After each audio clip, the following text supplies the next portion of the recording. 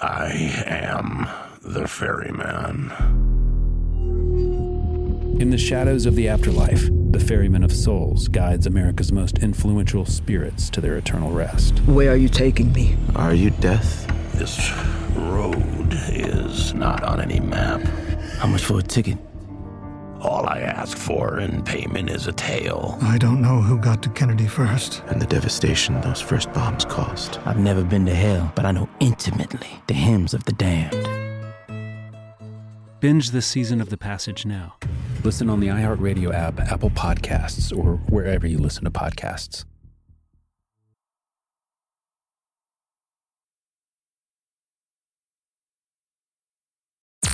I'm Tamika D. Mallory. And it's your boy, my son, the General. And we are your hosts of TMI.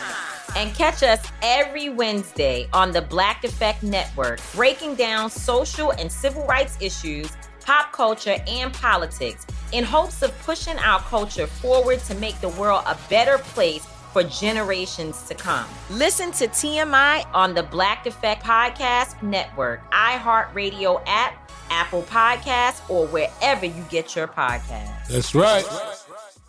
A rested child is a happy child.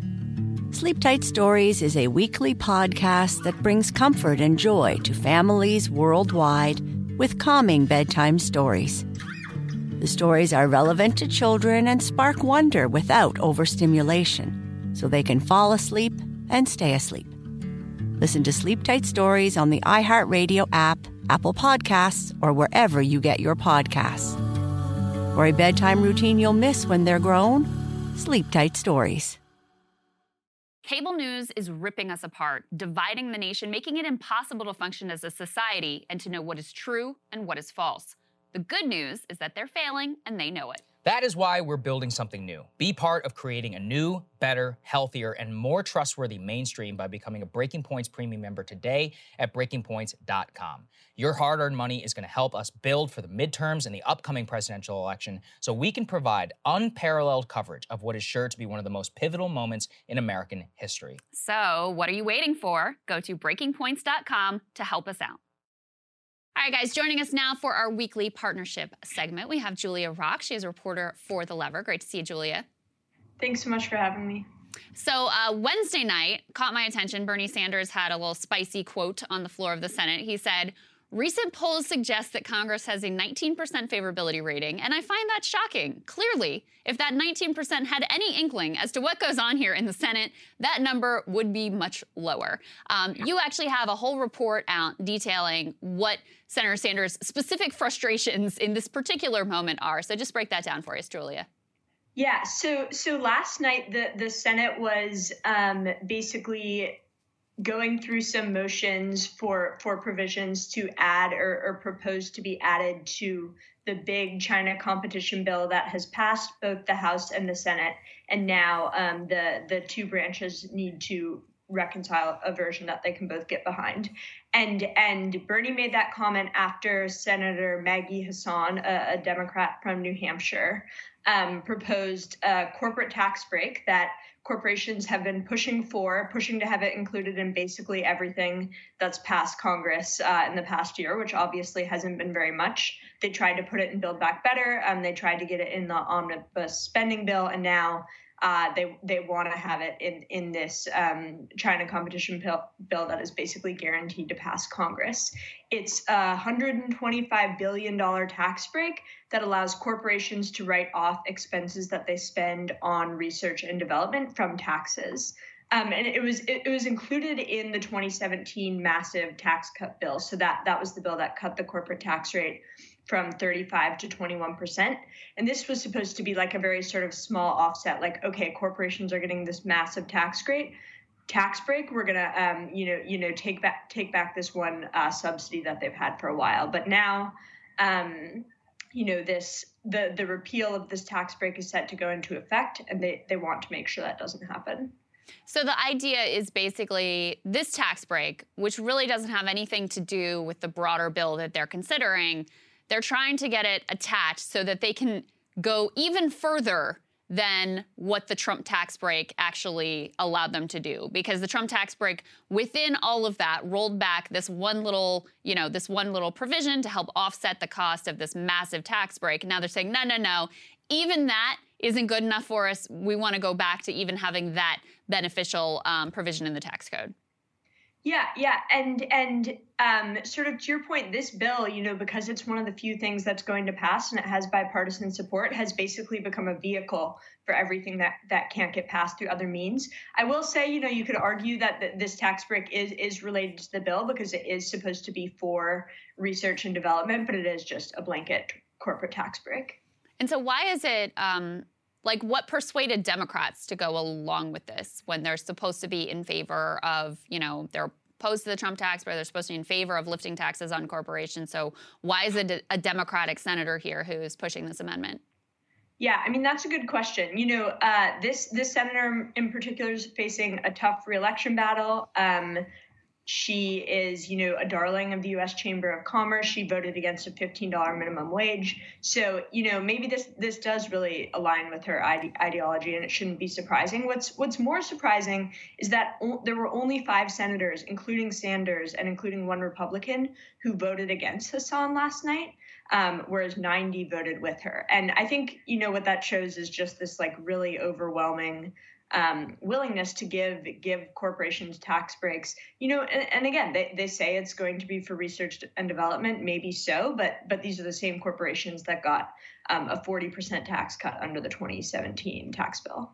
I think there'd be a decent argument about, being able to deduct research and development expenses if you didn't have the overall landscape of corporations paying basically nothing in taxes. That's what makes it galling here, is the sort of macro picture.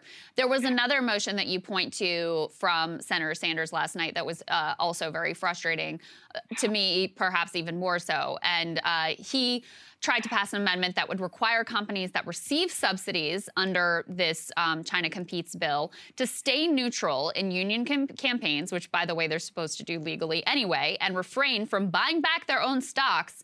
That failed, so the other one passes overwhelmingly. This one fails equally overwhelmingly, with only 5 Democrats joining Bernie in support of basically saying, hey, if you're a union buster, you don't get these massive subsidies, and also you shouldn't be buying back your own stock. You should be actually investing. That's the whole point of this bill. Yeah, I mean, it's on the one hand, it's totally unbelievable, right? All of these politicians are sort of willing to ride on the wave of union organizing, claim they support it, it's very popular, et cetera. And yet when it comes down to it, we'll vote against this very simple provision that is oftentimes attached to government money that corporations, can't bust unions if their workers are trying to organize. We wrote a very similar story actually about a year ago now about Bernie trying to include this very provision, the ban on buybacks and on corporations that receive these subsidies from busting unions. And he's been basically trying to get it in the bill ever since and has been thwarted by his own party at every turn. Very, very revealing to see what passes easily with overwhelming bipartisan consensus and what gets stopped dead in its tracks. Julia, thank you so much for breaking it down for us. We really appreciate it. Thanks for having me. Kind of a revealing, a little bit of a meta-analysis going on over at the Washington Post. Let's go ahead and put this article up on the screen. How a billionaire's boys club came to dominate the public square. Again, this being printed in the Bezos-owned Washington Post. And what they write is, the world's richest man, Elon Musk, attacked a publication owned by the world's 3rd richest man, Jeff Bezos, that would be the Washington Post, last month for reprinting a column published by the world's 13th richest man, Mike Bloomberg.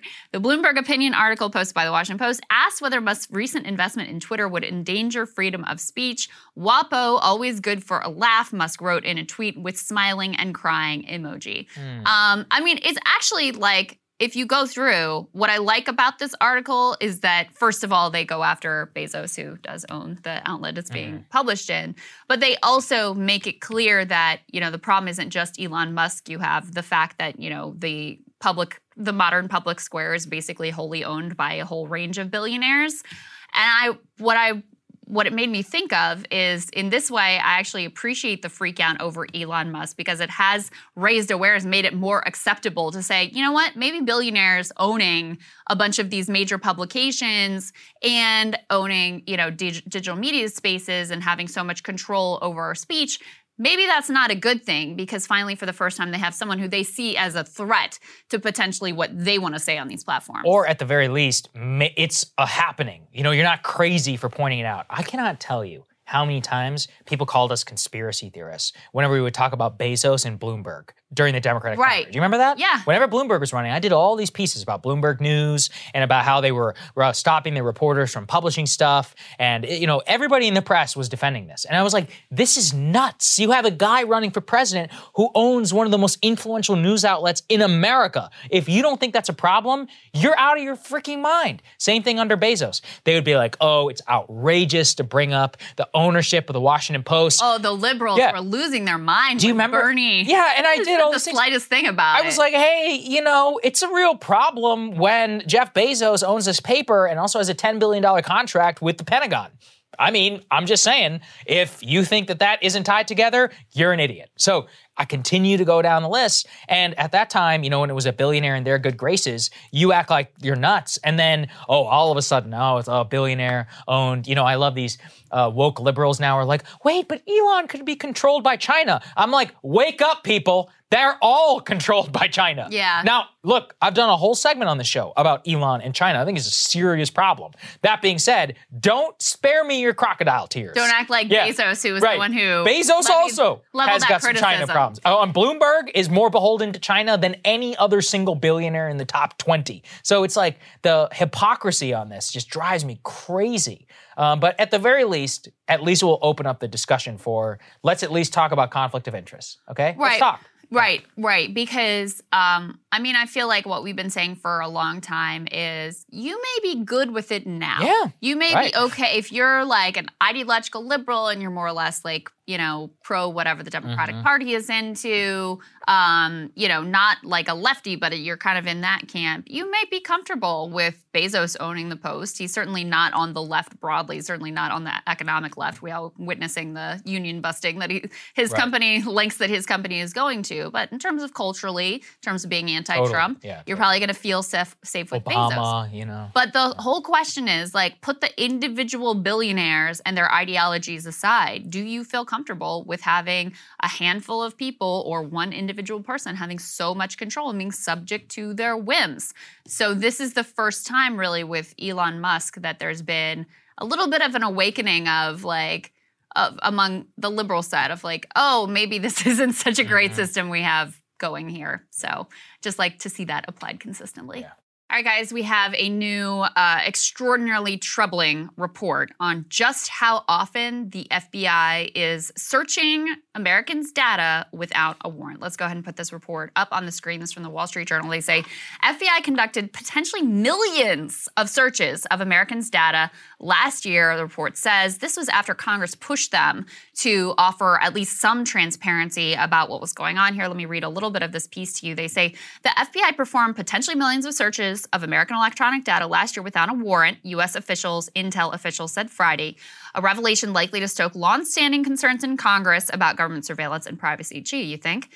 An annual report published Friday by the Office of the DNI disclosed they had conducted as many as 3.4 million searches of U.S. data that had been previously collected by the NSA.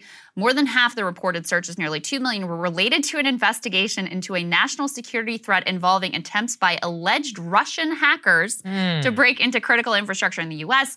Those searches included efforts to identify and protect potential victims of the alleged Russian campaign. Now, in terms of the legality of this, after September 11th, Section 702 was passed into law, and that basically authorizes collecting of intelligence from international phone calls and emails about, quote, terrorism suspects, cyber threats, and other security risks.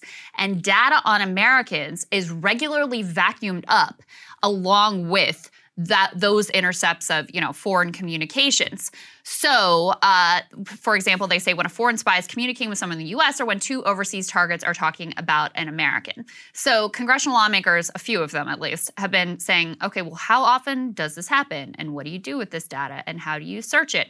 Because they argue that doing so amounts to a backdoor search on Americans that dispenses with the requirements to obtain a warrant.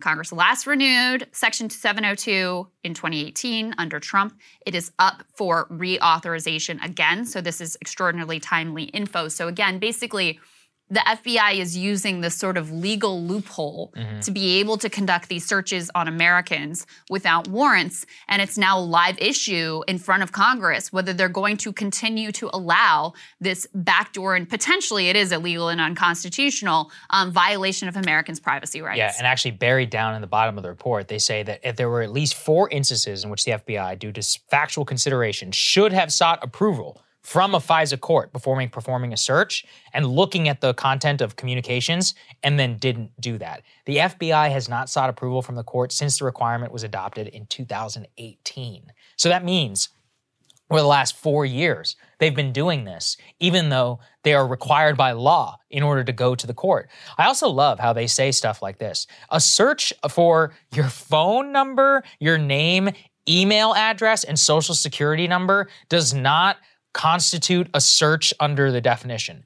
Excuse me? Your email address, your phone number, and your social? I mean, those are 3 of what the most critical pieces of information about a person, under which you could pull credit reports, you can look at all sorts of open source information. I mean, look, I'm not saying a lot of that isn't already out there, but that definitely does constitute at least some sort of like personal interest search in terms of the US government looking into that. Yeah. It's just crazy that they can get away with that and not even classify that as a search in a database that they control. Well, and these procedures and this authorization has continued under both Democratic and Republican administrations, obviously. Yeah. And during the Trump administration, you had a whole full-on conversation about Section 702 and FISA court abuses and unmasking, and all of these terms became very well-known on the right. And then they just go ahead and do the same thing and reauthorize the thing again. So at least that pushed some members of Congress, a few lone voices, to push for some level of transparency. And even within that, it's really interesting when you read the report, they phrase it as they conducted as many as 3.4 million searches. The FBI is like, it was probably less. And it's like, okay, well, why can't you just actually give us the number and a full picture of what's ultimately going on here? You're right to point out that, they view this as technically legal, using this sort of legal loophole established by Congress to do backdoor searches without warrants on Americans. They view that as legal. But then they acknowledge, as you're pointing out, that there was actually blatantly illegal behavior. And everybody's just like, do better next time, I guess. They said they're adopting new compliance. Okay, to who? Who's watching you? Where's the accountability? Are you accountable to Congress? Are employees going to be fired over this? What are the details here? How egregious was this? How widespread was it? We don't know. Yeah, don't know. This is what I mean. It's completely nuts. And even then, these new procedures were established back in January of 2020. Okay, it's been 2 years. So more than 2 years since that happened. Are you in compliance? What does the new how did the compliance go? Has it been put into place? Is anybody in Congress asking this question? No. The amount of the things that these people get away with on a routine basis, and just look at all of them. None of them ever actually get prosecuted. They get these new jobs, some of them at Twitter, even though they're liars. It's just incredible. James Comey's a freaking multi-millionaire based upon his whole episode, and probably now works for some contracting company. It's just that is always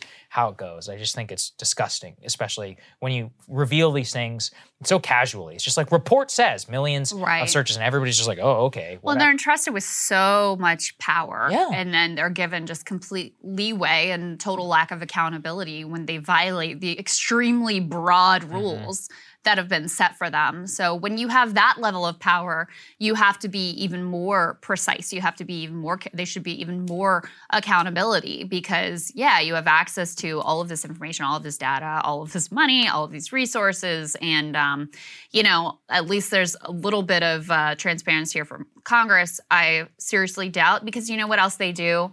And I saw them using this against some I think it's a combination of lefties and Republicans in Congress, but I'm not sure. There's some like overly broad terrorism provision that some members of the squad are saying, hold on, we want to know more about what's going on here. And they use this stuff, they still do it to paint you as like soft on terror and why don't you want to keep Americans safe? It's that, and this was leaks coming from, Democratic members of Congress. So it's completely bipartisan. Just watch. When this comes up again for reauthorization, all the concerns, during the Trump administration about this, all the concerns that are being raised here, everyone is going to be too afraid to be painted by the media as soft on terror and probably just get reauthorized once again. To your detriment. Almost certain. We talked a lot about this new Ministry of Truth that Biden administration is trying to create, the Disinformation Governance Board. And actually, to their credit, CNN pressed the DHS secretary himself about whether he had any concerns and to explain, what the hell does this thing actually do? Let's take a listen.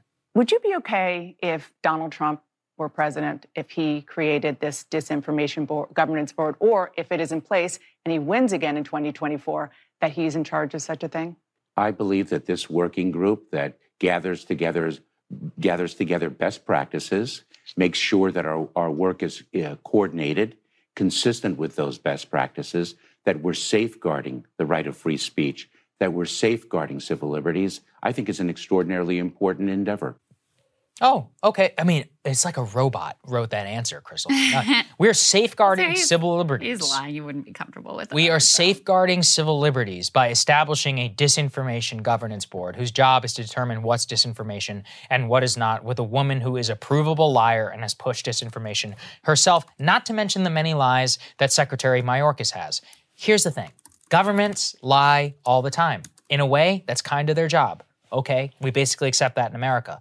But we should not have it so that these people can decide what is true or not, specifically whenever those powers will come entrenched in a federal bureaucracy and then transferred from one to another. We should not be comfortable in any way for these people in order to tell us what's true and what's not. We need the full ability in order to debate it. The mask example of her being wrong on masks in early 2020 is the perfect one. That's why we can't have censorship, because by their own logic, that could have cost lives.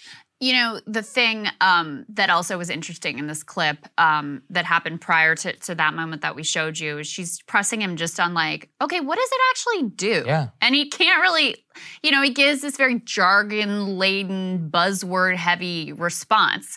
And I was reading, pressed by a member of Congress on this. What he said the board actually does, because this is what makes me so uncomfortable, is you can't even give an explanation of what this thing actually is in clear language, right, understandable language.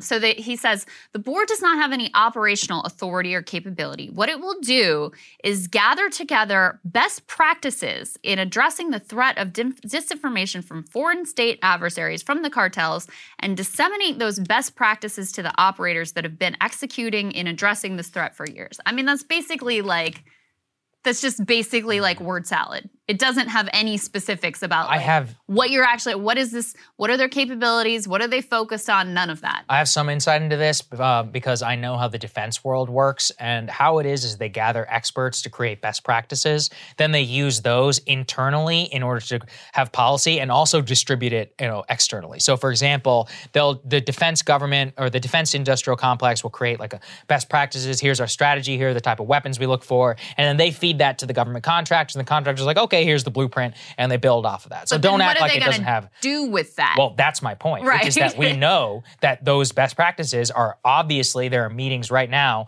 between the DHS and the Facebook and Twitter and others about certain types of content policies, which has been exposed through Freedom of Information Act requests showing that, at the request of the California government, Twitter's taken stuff down, or Facebook. Well, that's exactly what's happening here. So they're going to be hey, here are our best practices on COVID, on this. All it comes is during the election, Okay, look, I support mail-in ballots. I know a bunch of MAGA people think that's heresy. But let's say that they say that criticizing mail-in ballots is, disinformation. Okay, well, now what? Are they gonna slap? Look, I disagree with that. I think you're an idiot if you are against it. But, I think you have a right to say it. That's where things become extra dicey, especially under elections, which the DHS election security is directly under their purview. So that's a perfect example. Yeah, very good example. Something I've been talking a lot about here is the phenomenon of Barstool conservatism. And I know it can sound a little cringe, but the basic idea behind it is that there are a lot of people who voted for Donald Trump who don't care about traditional socially conservative values. So abortion and guns, they're probably more likely to be secular. They're mostly men. They're people who are anti-political correctness and specifically anti-woke. Dave Portnoy and Barstool kind of typifies that exact type, both a voter and the brand itself is very aligned. So anyway, a lot of this has come up in the context of Roe versus Wade and how exactly that contingent of pro-choice Republicans are really just anti-woke Republicans, previously non-political, and now people who are really, really animated in the new culture war. How are they going to respond to that? Dave himself actually spoke on his podcast. Let's take a listen to what he said. If that is an issue, I'd vote Democrat. So it's a great fucking ploy. I don't understand, and I thought this in my head too. It's like theoretically Republicans are like less government, small government. So like shouldn't Republicans be pro-choice because let the person, now I know the argument, yeah, you don't want the federal government making the laws, you want the state, but overall, the less government is just let a fucking woman do what she wants with her body. Keep the government out of it. That's to me what that is. It's like, yeah, you can't ban it. If a woman wants it, great. She doesn't want it, great. Her choice. No government. Less government. Less government. That, whatever.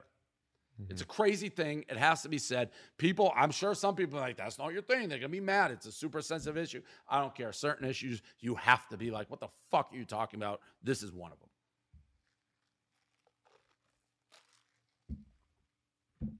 All right.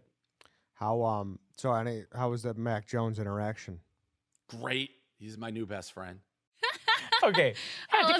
We had to keep the last part. So funny. By the way, shout out to Eddie. Eddie listens to the show. He's a cool dude. I like Eddie's his co-host. Big fan of Eddie. Nothing to say about that. Let's talk about something I'm comfortable with. It's a hilarious.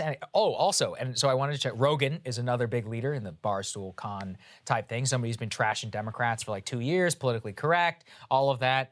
Opened up his latest show with Doug Stanhope. The very first thing that they talk about, he blasts Roe versus Wade. I think these are important. So the ending of Roe versus Wade. He's like, this is crazy, terrible law. Texas old comes right-wing Rogan once again. But this is my point, which is that these two newly culture. Again, he would dispute that he's conservative. I don't think he is. But I do think there's a difference between being culturally right-wing today and culturally conservative. And I would put Portnoy and Rogan kind of into that category. Yeah. Whereas being culturally conservative is a whole other, more of like a 1990s disposition. And so previously, Republicans were set to win an R+7 type victory. And my friend Ruben Rodriguez on Twitter, great follow, by the way, highly encourage you guys to go check him out. He said something which I thought was important. He said this election was setting up to be a referendum on the economy, on COVID, and on political correctness and gender ideology. And those three things were going to lead to possibly the biggest Republican victory of an entire generation. Now, it's not going to be that. Now, look, that could change how exactly things vote. They probably still win. And look, you don't necessarily need Barstool cons in order to win the election, but a huge portion, nearly 1/3 of the people who voted for Donald Trump in 2016 and 2020 were themselves pro-choice, Crystal. Well, and those are not traditional Republicans. I think, and this is why, honestly, in terms of their national commentary, you have heard Republican political figures leaning less into the abortion debate until, I mean, obviously now their hand is forced. Right. But you've heard them leaning more into, the Don't Say Gay bill down in Florida, more into CRT. Like, for a reason. This is the growth industry within the Republican Party. It's true. And so the problem with this decision and why they're like, let's not talk about that. Let's talk about the leak. The leak was terrible, right, guys? We hate the leak. It was an insurrection. It was literal terrorism, whatever. Is because, there's a segment of their new followers and supporters who are not cool with this media, direction. Who may even not be like fully pro-choice, but again, the overturning of Roe versus Wade is, by the numbers, a fairly extreme position and one that puts you on a step, even with a portion of your own base. I mean, the part that, the reason why I definitely don't identify with this movement is because, economics is core to what I care about. And so even though, in certain areas I'm like anti-woke, although it very much depends on exactly how you define that, because I'm not with some of the insanity around like, oh my God, gay people are grooming people, or even some of the freak out around CRT. But that's just like, to me, it's a side issue, and the core issue is economics. And I don't know I think Portnoy's like a union buster and like kind of economically conservative. So he's very libertarian. The part I don't understand is really putting wokeness as like your key, like central issue to your politics. That's the part that I don't understand. The one thing I will say is I think that because that language has been adopted so much by the right, and the sort of like anti-censorship language also adopted by the right, even though, of course, we've demonstrated on the show a million ways that there's a lot of inconsistencies and hypocrisies happening there, it can be very hard for traditional political pundits to put people in the right ideological categories. Like, it scrambles their brains. Yeah, that's so right. Rogan scrambles their brains. You and I scramble their brains in certain ways. I get accused of being like a right-winger because, oftentimes, even though like literally issue by issue, I am very left on almost everything, because they just can't kind of understand the dynamics of what this means and where it places you politically, ideologically. So it is an interesting dynamic, I guess that's what I'll say. No, definitely. And the reason why I think this stuff is important is that, and also another ground on which the left can now abandon is there's all this birthing people language which is out there. And I noticed with Roe, it disappeared like the drop of a hat. And what really showed me this was Gavin Newsom put out a tweet yesterday saying if men could get pregnant, this wouldn't even be a conversation. And that, was it was amazing to me because it just showed me that they could drop their unpopular and idiotic woke language in a second and pivot to the actually popular position of protecting what they, women's rights, or like how they say it. And I was like, wow, because the reason that the right was winning the new culture war is because they were like, we need to protect women's sports. They're like, we need to protect like actual gender, like traditional gender roles, and not let people brainwash our kids. That is a very popular position. And it was amazing to me that the left could immediately drop a lot of that, pivot to the extremely popular position of like, hey, like women are under attack, and they can just pivot to this new ground, which again just scrambles the entire new way that this conversation was trending. And so I think it's important. Look, I'm obviously a supporter of trans rights and trans equality, and I have issues with what's going on in Florida. Where I have problems is because there is an instinct on the left to obsess over this language and like condemn you as like a hateful bigot if you don't use the like birthing people language, which the whole goal should be like broadening the coalition, helping bring along people who may not be exactly where you are to start with. And when you use language that's very like niche, academic, and, off-putting from the start, like Latinx is the perfect example of this. You aren't doing the work of broadening the coalition. And in fact, you're just, sort of trying to virtue signal and put yourself in your own little niche club that's always going to be politically irrelevant. So that's my issue with like the woke language, and it also oftentimes gets weaponized to cover by corporate forces, to cover like Disney, to cover for their actual like economic abuses. So that's my issue, which is a little bit different from what your issue ultimately is.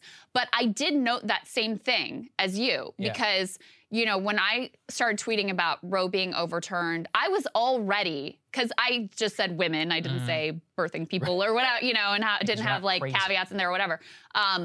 I was actually ready to see in my comments like a backlash about my being insensitive or whatever, because we had seen Bernie Sanders tweeted something along these lines a while back and got all this backlash about like, he said something about women and women's rights and got, backlash in the comments about not using the right language. So I was kind of ready for that, and I didn't see it at all. Yeah, I'm not, it doesn't surprise me. So because when it really comes down to it, everybody knows this is bullshit, Well, I think it's interesting. I think it's just like you said, there was a recognition that like, let's not mess this one up by using language that puts us out of step with, just a sort of majoritarian language and sentiment. So interesting. I think it's an interesting phenomenon.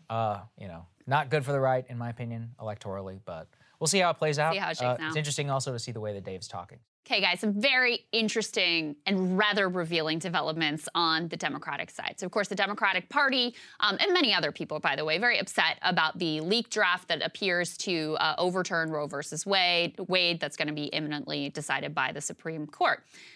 Literally the day after this decision leaks, Jim Clyburn, one of the most powerful Democrats in the House and really in the country, decides to fly down to Texas to campaign on behalf of one of the last anti-abortion Democratic lawmakers, Henry Cuellar, who is facing a very tough primary opponent from the left, Jessica Cisneros. Let's go ahead and throw this tweet up on the screen from Ryan Grimm. He says, Clyburn planning to rally with the party's staunchest foe of abortion rights, the Pelosi-backed Henry Cuellar, because this is all a game of ego to them at this point. Sure enough, he was there. There's a video of him speaking at a rally. And I mean, it really just exposes, like, what a bunch of liars they are when it comes to what they actually care about. You know, they're happy to use this language, existential language, apocalyptic language, promise that they're the real, supporters of women's rights. And yet you have a candidate in this race who actually supports those things in Jessica Cisneros. And not only are you not backing her, you are actively trying to defeat her.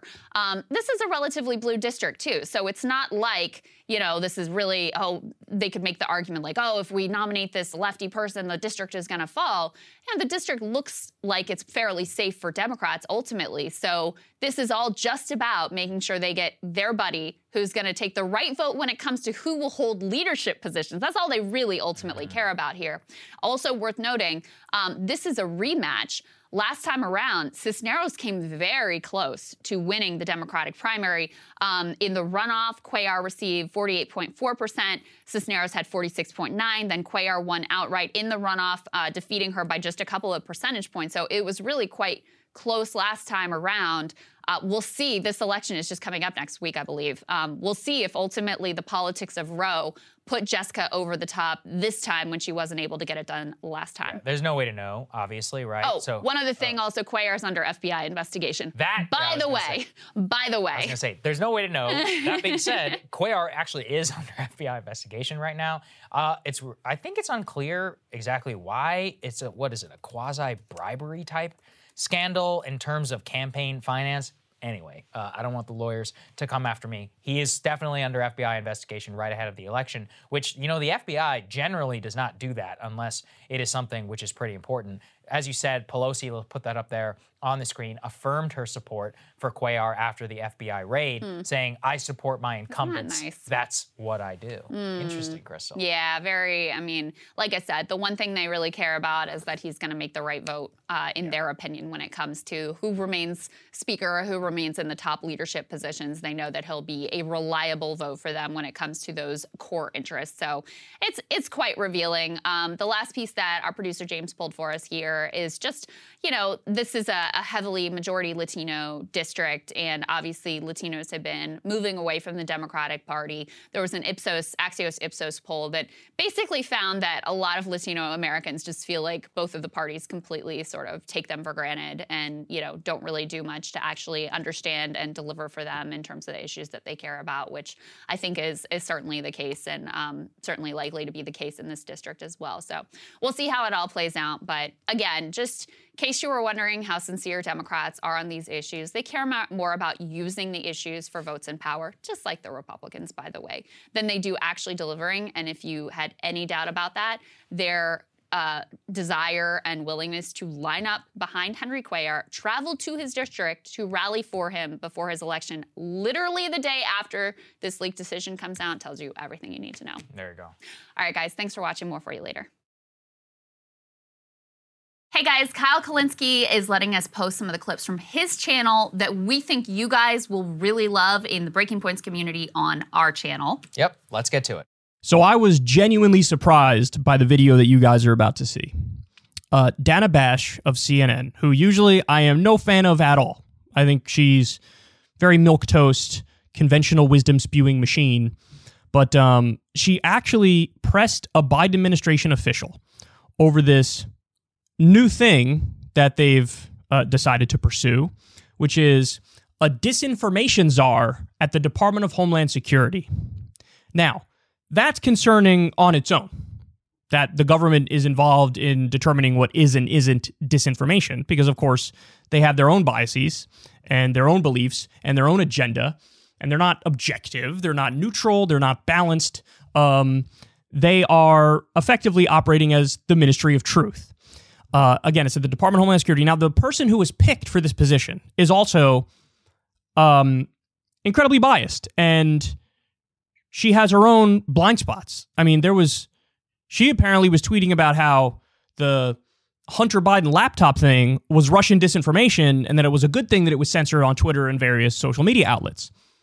Well, now we know from verification from the New York Times, including others, that it wasn't Russian disinformation. If that was really his laptop and those were really the emails. Now, I'm not interested in all the personal stuff about Hunter Biden. I think that goes too far and he has a right to privacy. Nobody should care about his drug use or his sex habits or whatever.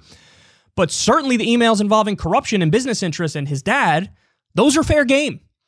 And of course, the New York Post was banned from Twitter because they ran that story leading up to the election.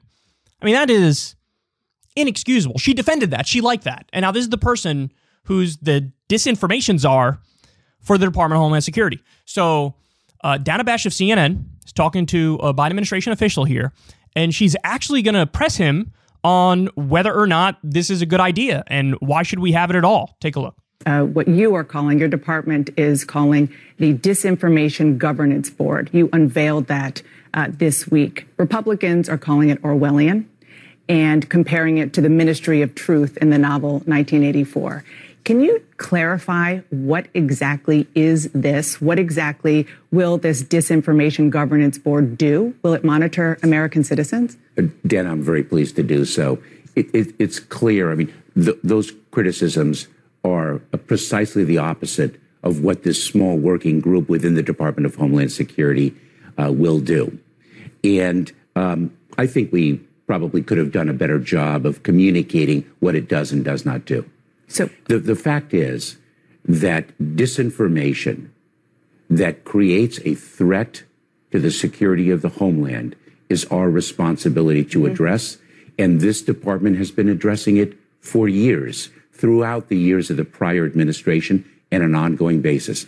Disinformation from Russia, China, We know Iran. the problems, but it's still not clear to me how this governance board will act. What will it do? So what it does is it works to ensure that the way in which we address threats, the connectivity between threats and acts of violence are addressed without infringing on free speech, protecting civil rights and civil liberties, the right of privacy.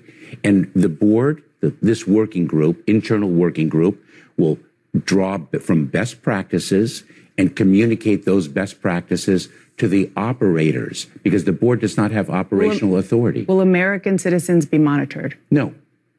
Guarantee that. Well, so what we do, we in the Department of Homeland Security don't monitor American citizens. You don't, but will this board change that? No. The board does not have any operational authority or capability. What it will do is gather together best practices in addressing the threat of disinformation from foreign state adversaries, from the cartels, and disseminate those best practices to the operators that have been executing in addressing this threat for years. Republicans are criticizing your decision, the administration's decision to choose Nina Jankowicz to lead this disinformation board. They say she is not somebody who is neutral. Your response? Eminently qualified, a renowned expert in the field of disinformation. Absolutely so. Would you be okay if Donald Trump were president, if he created this disinformation governance board, or if it is in place and he wins again in 2024, that he's in charge of such a thing?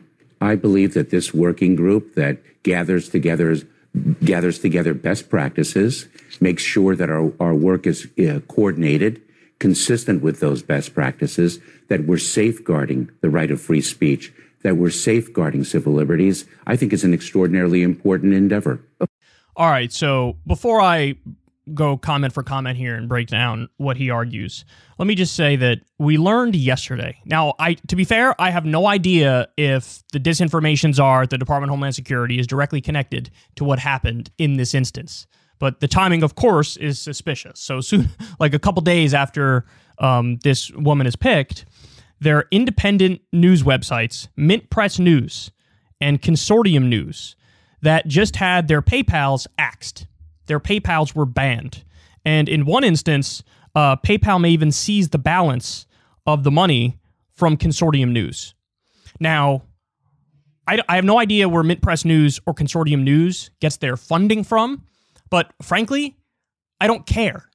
Because even if it is some sort of foreign government, that's allowed. Like, you're allowed to have the BBC functions in the US. It's being funded by the UK.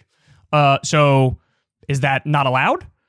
Is it only allowed when the government's funding the news outlets or so-called news outlets in the US are ally governments? If it's an enemy government, it's just not allowed. I mean, there's, I forget which government in South America funds Telesur News, but there's a government in South America that funds Telesur News. And that's where Abby Martin, for example, either used to work or currently works. This is what it means to have a free press. Not only is there corporate media, not only is there, U.S.-funded media like PBS or NPR or something like that, there can be foreign government-funded media.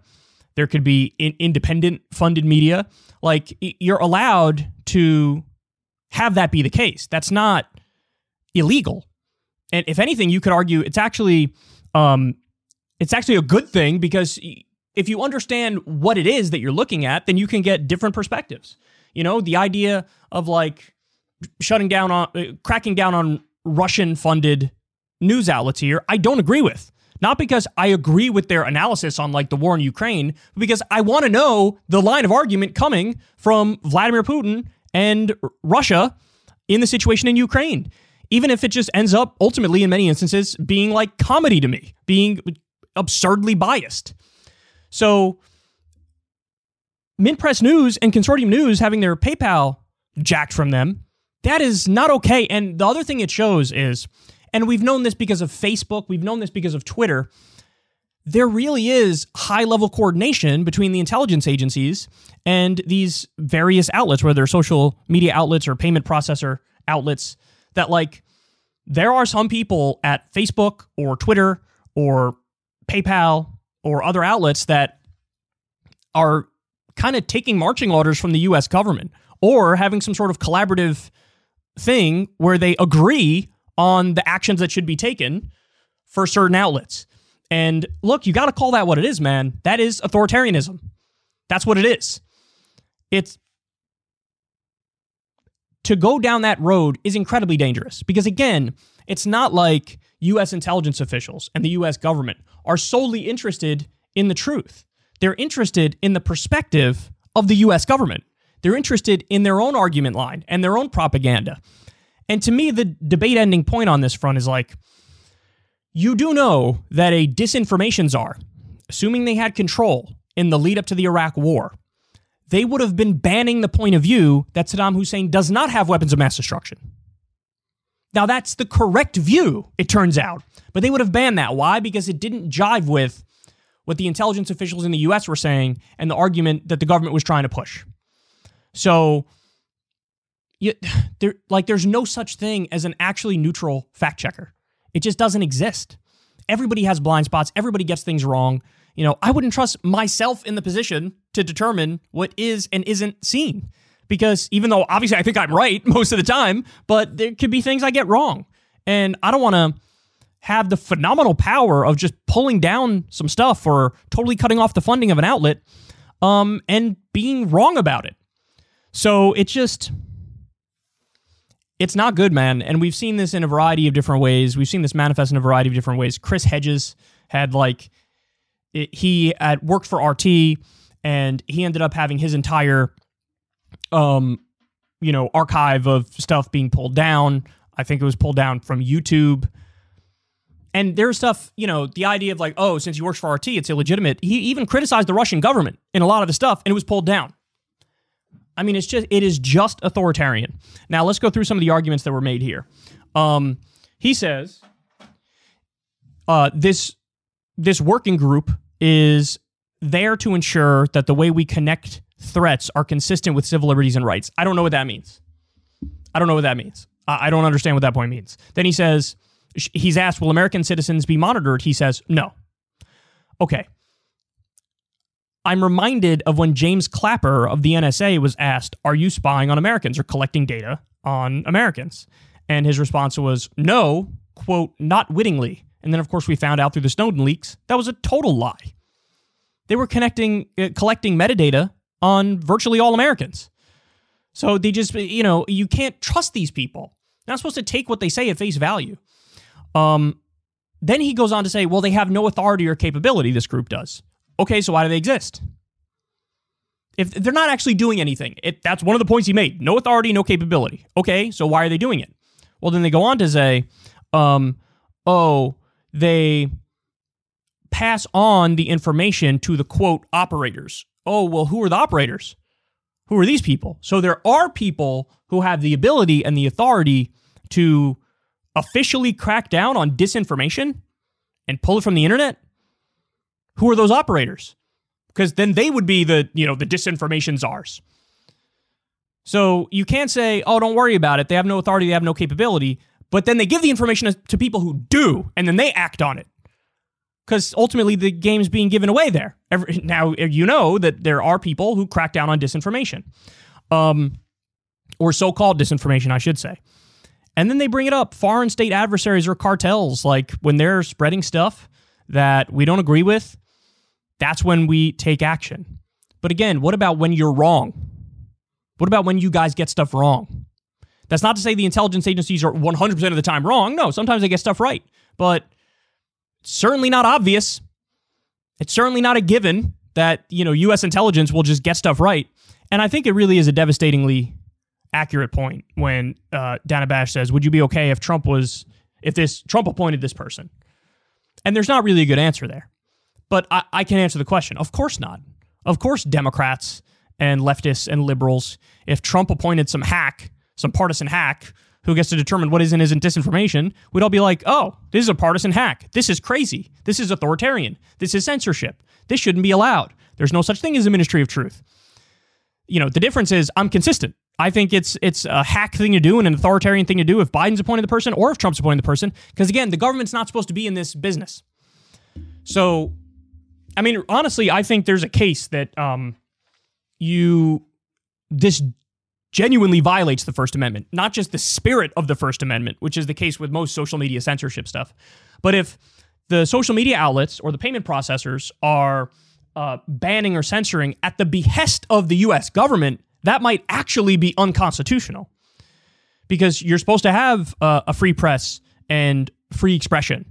And if the government is determining what views are and aren't allowed, that clearly violates that. So if there were to be a court case over this, I think that the disinformation czar might not even be allowed to operate, might not even be allowed to be a thing. But they're talking about it so casually and openly. Look, the argument I'm making is not that, disinformation isn't a problem or misinformation isn't a problem. Of course it's a problem. But the issue here is anything that you would do to try to fix that actually creates a bigger problem. Because now not only are you going to have disinformation out there and misinformation out there, it's always going to exist, but now you have the blunt instrument of censorship that's wielded only for things that deviate from the establishment perspective. And that's unacceptable. Again, the Hunter Biden laptop thing should be game, set, match on this entire conversation anyway. The fact that there were some social media outlets that would crack down on people who floated, hey, maybe this virus came from a lab in Wuhan. That was something in many instances that wasn't even allowed to be discussed. And then, as time went by, we realized that's certainly a possibility. Now, I don't know. It's possible it came from the wet market too, but you should definitely be allowed to discuss that. And in the middle of the pandemic, as time goes by, the science is evolving. We're learning more and more. Things that we thought were common sense weren't. And then these other things become common sense. To not be able to talk about that or speculate about it or give your own educated guesses, try to connect the dots on your own, I think that's absurd. Now, that's absurd, and it also is absurd that there are people who are complete snake oil salesmen and con men and frauds and charlatans who are, putting bogus cures out there and stuff and have terribly backwards opinions not based on the evidence at all. But again, any sort of attempt to fix this actually just creates a bigger problem because now we have to deal with the issue of walking on eggshells and nobody being able to actually speak their mind, because what if somebody decides, I disagree with that, can't even allow it? So, I mean, look, just the next time there's a run-up to war, remember this, because anybody who's countering the narrative, because whenever there's a push for war, it's a fever pitch, and everybody's all in on all the arguments as to why the baddie nation is bad. And anybody who comes in and tries to temper that and say, hey, here's some mitigating facts, here's some nuance, maybe this isn't as cut and dry as we think, those could be people who get banned because, oh, you're doing the propaganda of, quote, foreign state adversaries. It's a bad look, man, and it is an authoritarian policy. This shouldn't even be in the conversation. When it comes to regulation of social media, the answer is treat them like public utilities, expand First Amendment protections. You still absolutely will not be able to do direct threats of violence, libel, slander, defamation, targeted harassment, doxing. There are very limited rules. You can't post actual crimes because they're criminal. So there will be rules, but the rules are the basics. You do not censor based on political viewpoint or even controversial takes or even things that might be considered quote unquote hate speech. If it's not targeted, you're allowed to do it. The ACLU defended neo-Nazis in Skokie. Is it because they agree with the neo-Nazis and they're racists or bigots? No, it was a principled defense that you can't, it's a slippery slope. If you take away their free speech rights, the next day they're going to say these communists aren't allowed to march and say what they're in favor of. Because, I don't know, Stalin murdered so many people and there may be some tankies there and they're apologists for Stalin, so it's like Holocaust denial for these people to march. They will always, there's no such thing as a little bit of censorship. Once you start, there's no stopping, and a zillion things are going to be censored, and it's going to be people you disagree with and people you agree with. So that's what we have to do. That's what the answer is, but this conversation is not even happening. Even among people who claim to care about free speech, even among people who claim to not want the censorship, nobody gives the obvious answer. Regulate all the big social media outlets like they're public utilities. And there needs to be some sort of bill of rights for the payment processors thing. Because nobody, I mean, think about it like this. If there's a mafia hit and the mafia Don calls the hitman on the phone and says, you know, little Tony's over there on 42nd Street and he'll be there until 5 and then he leaves, so go take care of business, if you know what I'm saying. And then somebody goes and murders little Tony. Would the reaction to that be, these people shouldn't be allowed to use the telephone, ban their ability to use the telephone? Nobody would say that because everybody understands sort of almost innately at this point that there aren't rules like that for the phone. It just is. It just exists. It's not the phone company's fault that happened. So you need to start thinking about social media outlets like that and payment processors like that. It's not signing on to disinformation or misinformation or conspiracy theories to have somebody on social media put out a conspiracy theory or misinformation or disinformation. It's not agreeing with it. To cancel the payment processing for Consortium News and Mint Press News, that's not PayPal. If PayPal left them up, that's not them saying, I agree with what these people say. It's just that's the nature of the payment processor. There shouldn't be a middleman. Do you understand it? It's actually a very simple point, but it escapes a lot of people. You can't set up a group of people who are the overlords of information because they have their own problems, their own biases, their own misunderstandings, their own blind spots. And that creates a bigger problem than the current problem. I'm not saying that the system is perfect or would be perfect if we regulated them like public utilities and had First Amendment protections, but it's the least bad of all bad options, and it really is, in spirit, the American way and embracing the First Amendment. So, is not good, man. Not good. Dana Bash did a great job there, but the fact that this thing exists is insane. It is not a right-wing position to say you got to get rid of this idea of a disinformation czar. In fact, I would argue it is a left-wing position. The left-wing position on all this stuff, whether it be the payment processors, whether it be the social media outlets, the left-wing position is expand the First Amendment, declare these outlets public utilities, and regulate it in accordance with the Constitution, And that's it. That's the end of it. If actual crimes are committed, people can be prosecuted. If crimes are not committed, it's called freedom. Something we're supposed to all agree with. So that's the left-wing position. What Biden is doing here by having a disinformation czar is arguably a right-wing thing. Or at the very least, it is certainly an authoritarian thing. You could say it's authoritarian left, or you could say it's a right-wing position. We don't need to argue over the labels on this point, but you get it. It's not a good path to go down. And unfortunately, we're going full speed down that path. Hi, I'm Maximilian Alvarez. I'm the editor-in-chief of the Real News Network and host of the podcast Working People. And this is the art of class war on Breaking Points. Firstly, I want to start by wishing everyone out there a happy belated May Day, or International Workers' Day, which was on May 1st earlier this week. And today, in the spirit of May Day, I want to talk to you about the workplace as a site of struggle, a place where power and control are often consolidated at the top, but also where power can be collectively challenged and more of it can be transferred to and exerted by those at the bottom. And we're going to focus on one particular way that many of us are taught to deal with or resolve this struggle: quitting. I want to start by telling you two of the most unremarkable stories you've ever heard. They are unremarkable because I'm positive that all of us have told similar stories at one point or another. Like many of you, I've had a lot of different jobs in the past. I was a pizza delivery guy before smartphones existed, back when managers would literally print out directions for deliveries and tape them onto the orders. I've worked a bunch of different retail jobs. I've worked at a frozen yogurt shop, and I've taught in college classrooms. I was a waiter in Chicago, and I've been a temp laborer working in different warehouses and factories in Southern California, some as boring as you can imagine, some as nightmare-filled as an Upton Sinclair book. But my first real job, which I basically got the day after I turned 16, thanks to my big brother Zach, was at a small Mexican restaurant chain in Orange County called Pepe's. And that must have been around 2002.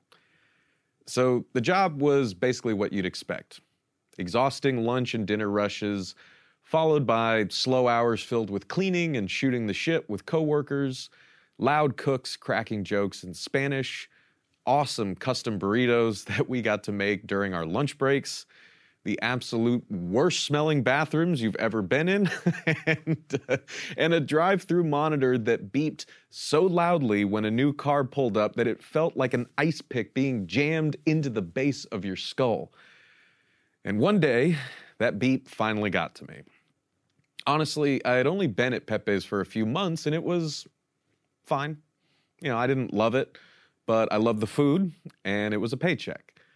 But the manager I worked with was, most of the time, a real piece of shit, pardon my French. And one day, he got drunk with the head cook in the back, and they basically both passed out in the walk-in fridge.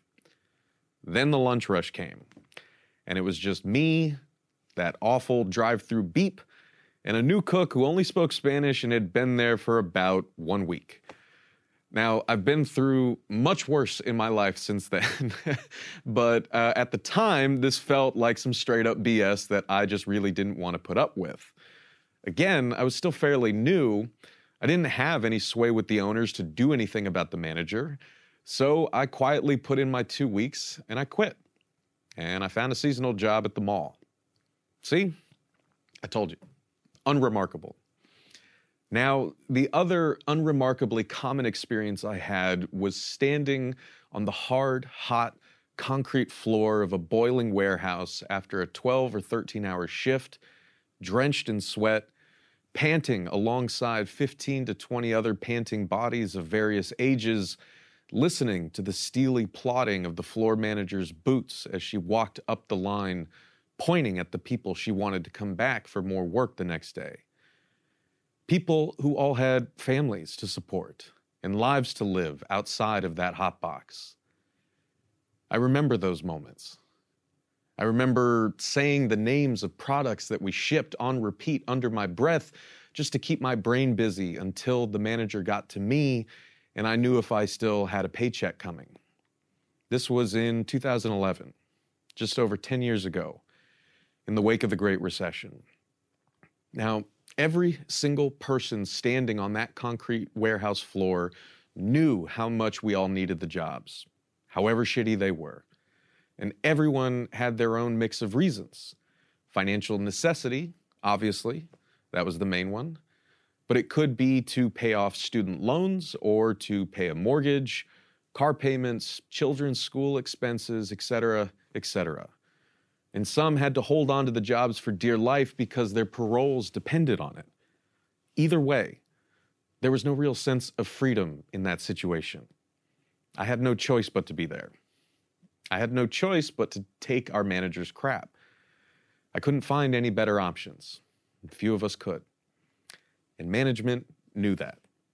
They knew, like we all did, that every morning there would be a huddled mass of faceless silhouettes standing in the dark parking lot outside at 4 a.m, waiting to see if someone didn't show up for their shift. These are just small, unremarkable snapshots of 2 completely mundane moments in my working life. My first time quitting a job, which just so happened to be my first job, gave me a very specific impression of my power and agency as an individual worker. This was before Wall Street and a whole mess of greedy people crashed the economy. This was when I was still living at home and didn't have extra expenses like rent and childcare.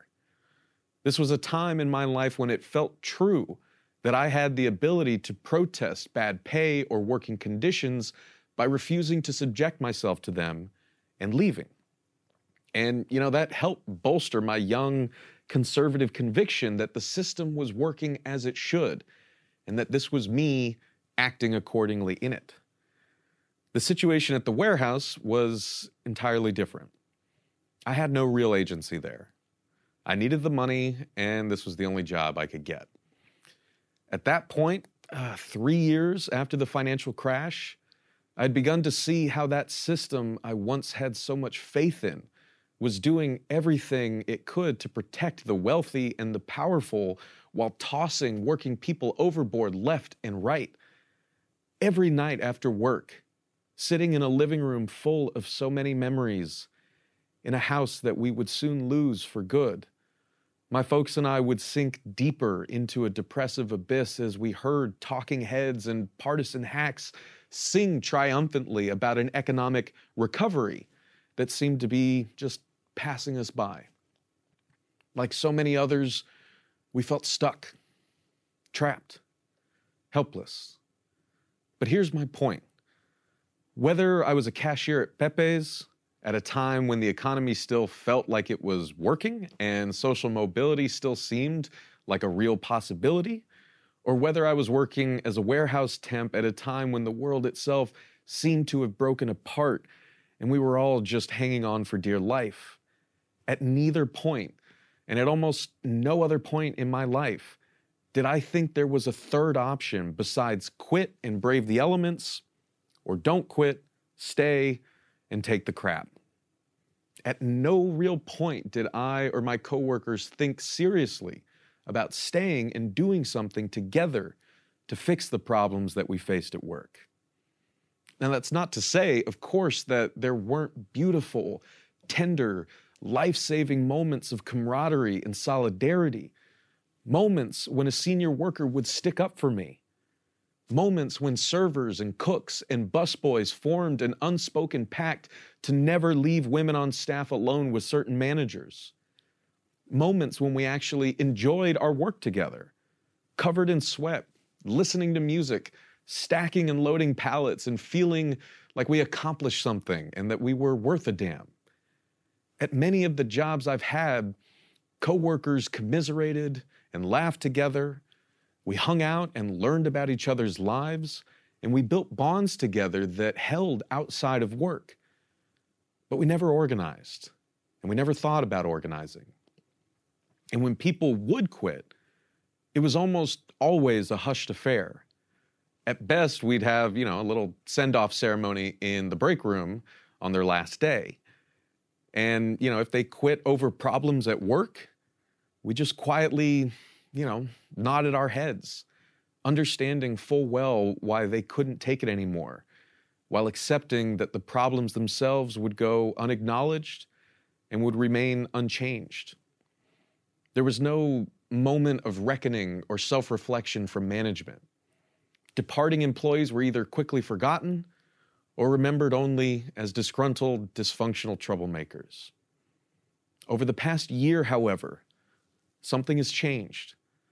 With the phenomenon that we've come to know as the Great Resignation, record numbers of people have been voluntarily quitting their jobs, reaching a height of 4.5 million people quitting in November of 2021 alone, the highest number since the Bureau of Labor Statistics started tracking that data. Last year, we saw a ghoulish chorus of business owners, Chamber of Commerce puppets, and corporate-serving politicians plastered on every major news network, berating working people back into pre-pandemic subservience by calling us lazy and entitled, making baseless claim after baseless claim about how no one wants to work anymore, and then using those baseless claims to justify ending vital COVID relief programs instead of asking themselves why so many people were increasingly unwilling to take low-paying, dead-end, unsafe, or overexhausting jobs where they were treated as disposable. But historic numbers of workers standing up for themselves forced their hand and changed the narrative, including workers like Beth McGrath, a Walmart employee whose viral resignation video was covered on Breaking Points a while back. Take a listen. All right.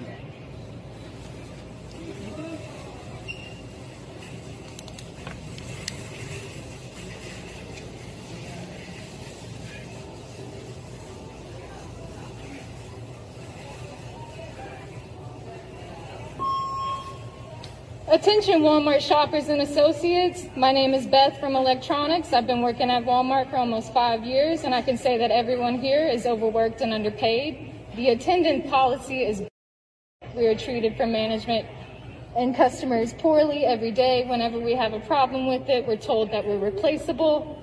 I'm tired of the constant gaslighting. This company treats their elderly associates like shit.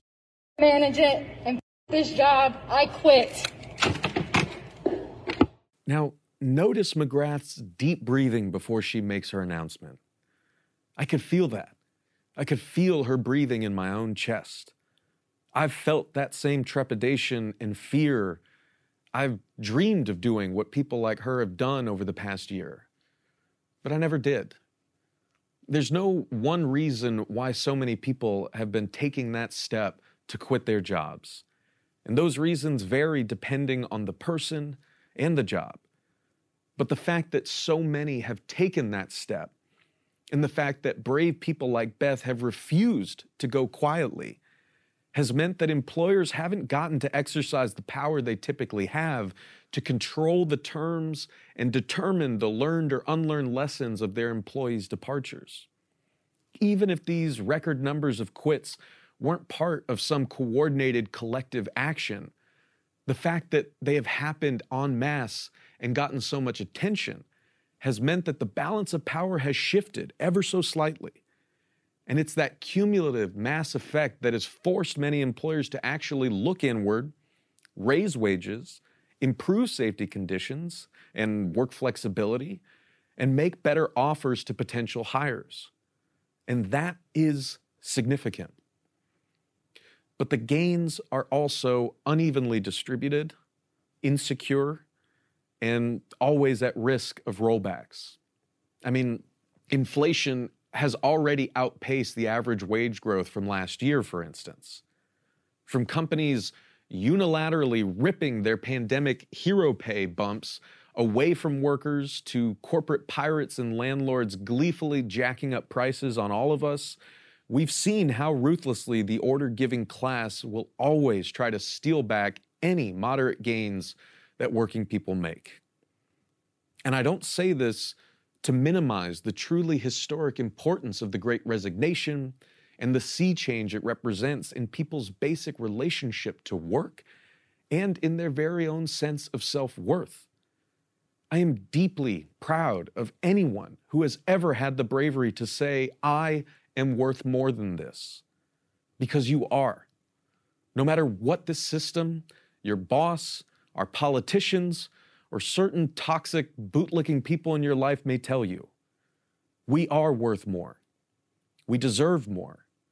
And we need to fight for more. What I'm saying is that there are limits to what quitting can do for us in that fight. Ultimately, it is every individual's decision to make. There is no one-size-fits-all solution here, and I want to be very clear that sometimes the absolute best and safest and healthiest thing to do is quit your job. And the fact that so many people have been looking out for themselves, believing that they deserve better, and taking that leap to prove it is mind-blowing and I think an extremely positive thing. But what is also mind-blowing is that there are a lot of working people in this country who also felt that way and still feel that way, who also believe that they deserve better, and who are proving it by staying where they are and fighting for a better and more humane work life. For example, I was up on Staten Island for The Real News 2 weeks ago to cover the Amazon Labor Union rally, which was held before a second and ultimately unsuccessful union election at the LDJ-5 sorting center, which is in the same Amazon complex as the JFK 8 fulfillment center that successfully voted to unionize last month. Now, since I got back from Staten Island, a lot of people have been asking me to convey what the workers there are doing and why they're doing it. Well, this is pretty much it in a nutshell. You know, my message, as always, is don't listen to me. Listen to the workers themselves. And this is what workers have been repeatedly saying. We actually published a compilation of on-the-ground interviews and speeches from the rally on my podcast, Working People. So I'm going to play a clip for you from that episode, from my interview with Michelle Valentin Nieves, a worker organizer with the Amazon Labor Union who works at the JFK 8 warehouse that made history by successfully unionizing last month. Initially, there was none, there was no conversation. And then things started picking up in the direction of organizing when we lost our former manager. And I think we were in limbo for about 4 months. Mm-hmm. And even then, there was overseeing managers we saw maybe twice a week, if even that. We had an overseeing ASM for a bit as well, but no store manager, and all these things that we wanted to change. And it was passing comments, I want to say, in between transitioning between morning to mid shift. You had partners coming in wondering, like, why isn't this getting done? Why are so many people calling out? Why do I only have 2 people for the afternoon rush? Mm-hmm. And having nobody to console. And I remember just like, lower your voice, like you're going to get us in trouble. Uh-huh. But it was within that same day, I was like, if you're serious, text me after work and I'll let you know, because I'm down. Mm-hmm. And I think in like a record time, I want to say 2 or 3 days, more than 70% of our store was already hanging out after work, talking about the things we want to see change. And we really just were leaning on one another for once in, months. And I really think it was that domino effect of losing a manager who genuinely cared so much about us and who was driven out for the very same reason that we were driven to organize. Mm-hmm. Not being accommodated for, not being considered, being overlooked, and almost bullied. Mm-hmm. And so, and were there, at the time, had the Buffalo store unionized at this point? Oh, yeah. Yeah. When I tell you it was fast. When did our store file? It was April. It was like 2 weeks ago on a Thursday. Mm-hmm. I was so struck hearing Michelle and other Amazon workers describe how they took that sense of helpless individual desperation and, through hard work and worker-to-worker organizing, through countless conversations, turn that into collective power and a collective commitment to stay and fight. All of the things that we know about Amazon and how it treats its workers apply here. Backbreaking, high-speed, heavily surveilled work in massive warehouses, undemocratic, top-down decisions that directly affect workers' health, safety, and livelihoods, union-busting consultants, captive audience meetings, workers berated by anti-union propaganda left and right, retaliation, and even arrests of organizers. But one thing that's important to note is, it's not like workers' jobs are hell on earth every hour of every single day. There are parts of their jobs that they like. There are reasons it's better for them or more preferable to work there than to work somewhere else. Many couldn't easily leave, and many didn't want to. And it was clear that Jeff Bezos, Amazon HR, or anyone in elective office wasn't going to answer workers' cries for help out of the goodness of their own hearts. So workers took it upon themselves to do something about it. And this is the same thing that's been happening with Starbucks workers around the country. When I got to interview workers at the North Charles store in Baltimore, who also made history by becoming the first unionized Starbucks in Maryland last week in a clean sweep election, they told me that a lot of the workers there were trans like them. And it was a special place in that way. And they also, for those reasons, really needed the healthcare benefits. And so they didn't want to leave. What is truly amazing, I think, is that they are doing what I imagine many of you have never really thought about doing. Banding together and exerting power to make this place where we spend so much of our lives because we have to work, a better place to work. For many of us, that seems like an impossible task.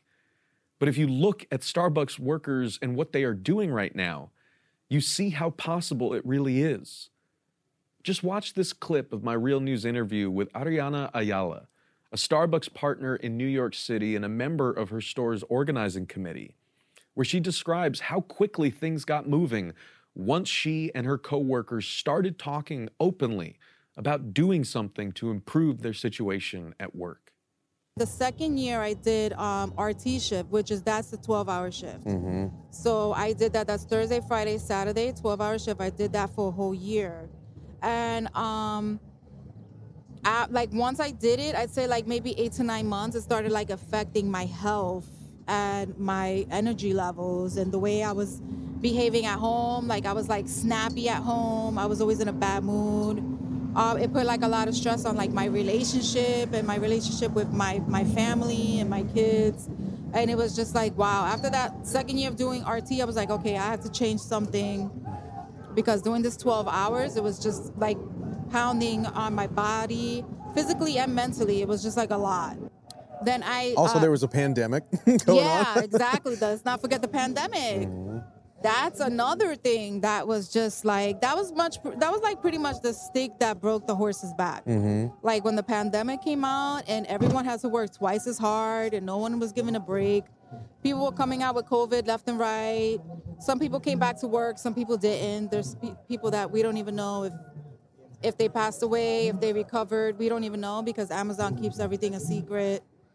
So it was just a lot. It was all of those things combined. Mm-hmm. But for the union itself, I think the pandemic was really what pushed it to the point where they were okay, we have to do this. We have no other choice.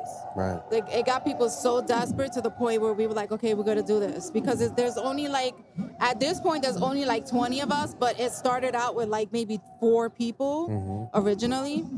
It was maybe 4 or 5 people. So you had to really be pushed to the point where, okay, I'm desperate for change, and this is what we're going to have to do. Well, that's it. We're just going to do it.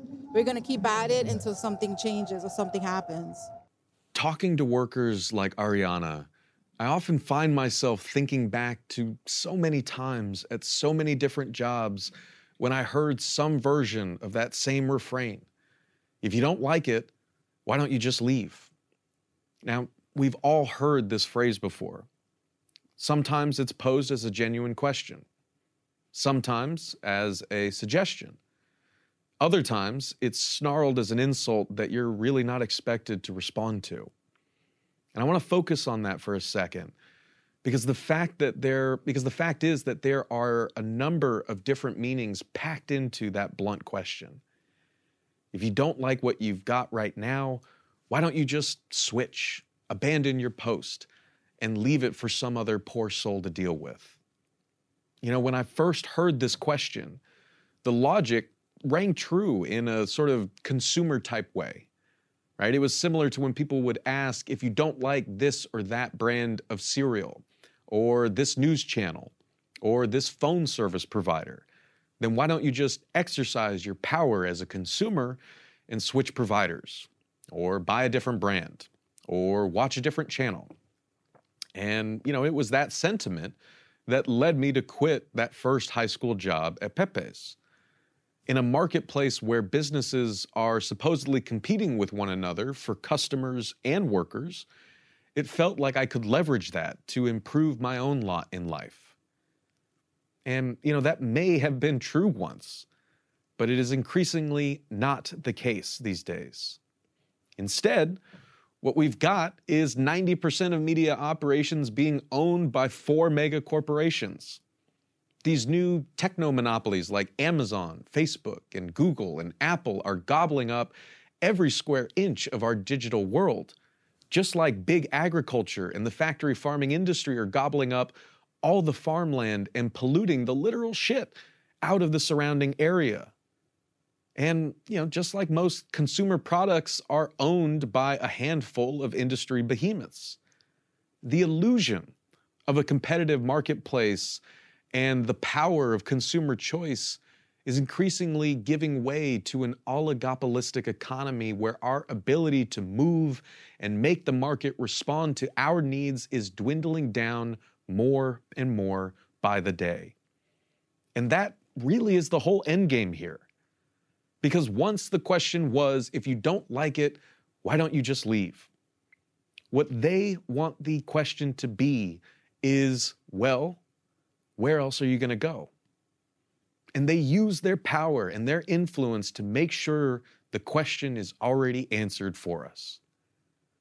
You know, workers' unrestricted freedom to reject insufficient working situations by leaving is necessary to make the whole social contract of capitalist society worth it, in theory. In practice, it doesn't really work that way. It's a lot more complicated. Just like human beings, we are much more complicated than that. Sometimes there aren't other jobs to be had. Sometimes you really like your job and you don't want to leave. Sometimes it would cause life-altering disruptions to you and your family to lose even one day of pay, and so you can't leave. And the more that you think about this, the more that you start to get into the real deep shit that working people have been asking themselves for centuries. How free am I really in this system?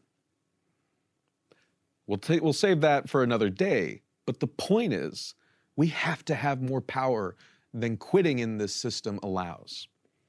If the power that we were promised, the power to use our feet to dictate our own futures and to discipline employers into doing better by their workers is constantly being eroded, we need to build that power back up. And, you know, I think the Great Resignation shows how essential that power is. But we need more than that. And we deserve more than that. We need power in the workplace. We need people staying and fighting. We need to push for the changes that we want to see, and then we need to lock those changes into a binding contract.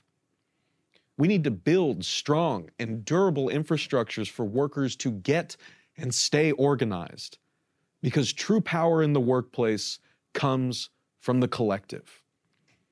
What they want is to rig the game so that a heavily organized and well-resourced ruling class is always going up against a permanently disorganized and atomized working class. Because they know, as is always the case, that there are more of us than there are of them. If we organize ourselves, if we stand together, like workers around this country and around the world are standing together right now. If we stay and fight, we can win. It's more possible than you think. Just look at Starbucks. Look at Amazon. Because what scares the bosses more than anything is the day when workers realize that. And that day is coming. Thank you for watching this segment with Breaking Points, and be sure to subscribe to my news outlet, The Real News, with links in the show description. See you soon for the next edition of The Art of Class War. Solidarity forever. I am the ferryman. In the shadows of the afterlife, the ferryman of souls guides America's most influential spirits to their eternal rest. Where are you taking me? Are you death? This road is not on any map. How much for a ticket? All I ask for in payment is a tale. I don't know who got to Kennedy first. And the devastation those first bombs caused. I've never been to hell, but I know intimately the hymns of the damned. Binge this season of The Passage now. Listen on the iHeartRadio app, Apple Podcasts, or wherever you listen to podcasts.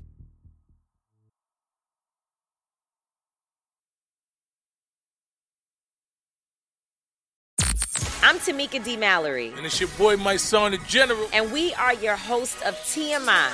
And catch us every Wednesday on the Black Effect Network, breaking down social and civil rights issues, pop culture, and politics in hopes of pushing our culture forward to make the world a better place for generations to come. Listen to TMI on the Black Effect Podcast Network, iHeartRadio app, Apple Podcasts, or wherever you get your podcasts. That's right. Hey, everybody. Welcome to Across Generations, where the voices of Black women unite. I'm your host, Tiffany Cross. Join me and be a part of sisterhood, friendship, wisdom, and laughter. We gather a seasoned elder, myself as the middle generation, and a vibrant young soul for engaging intergenerational conversations. Prepare to engage or hear perspectives that literally no one else has had.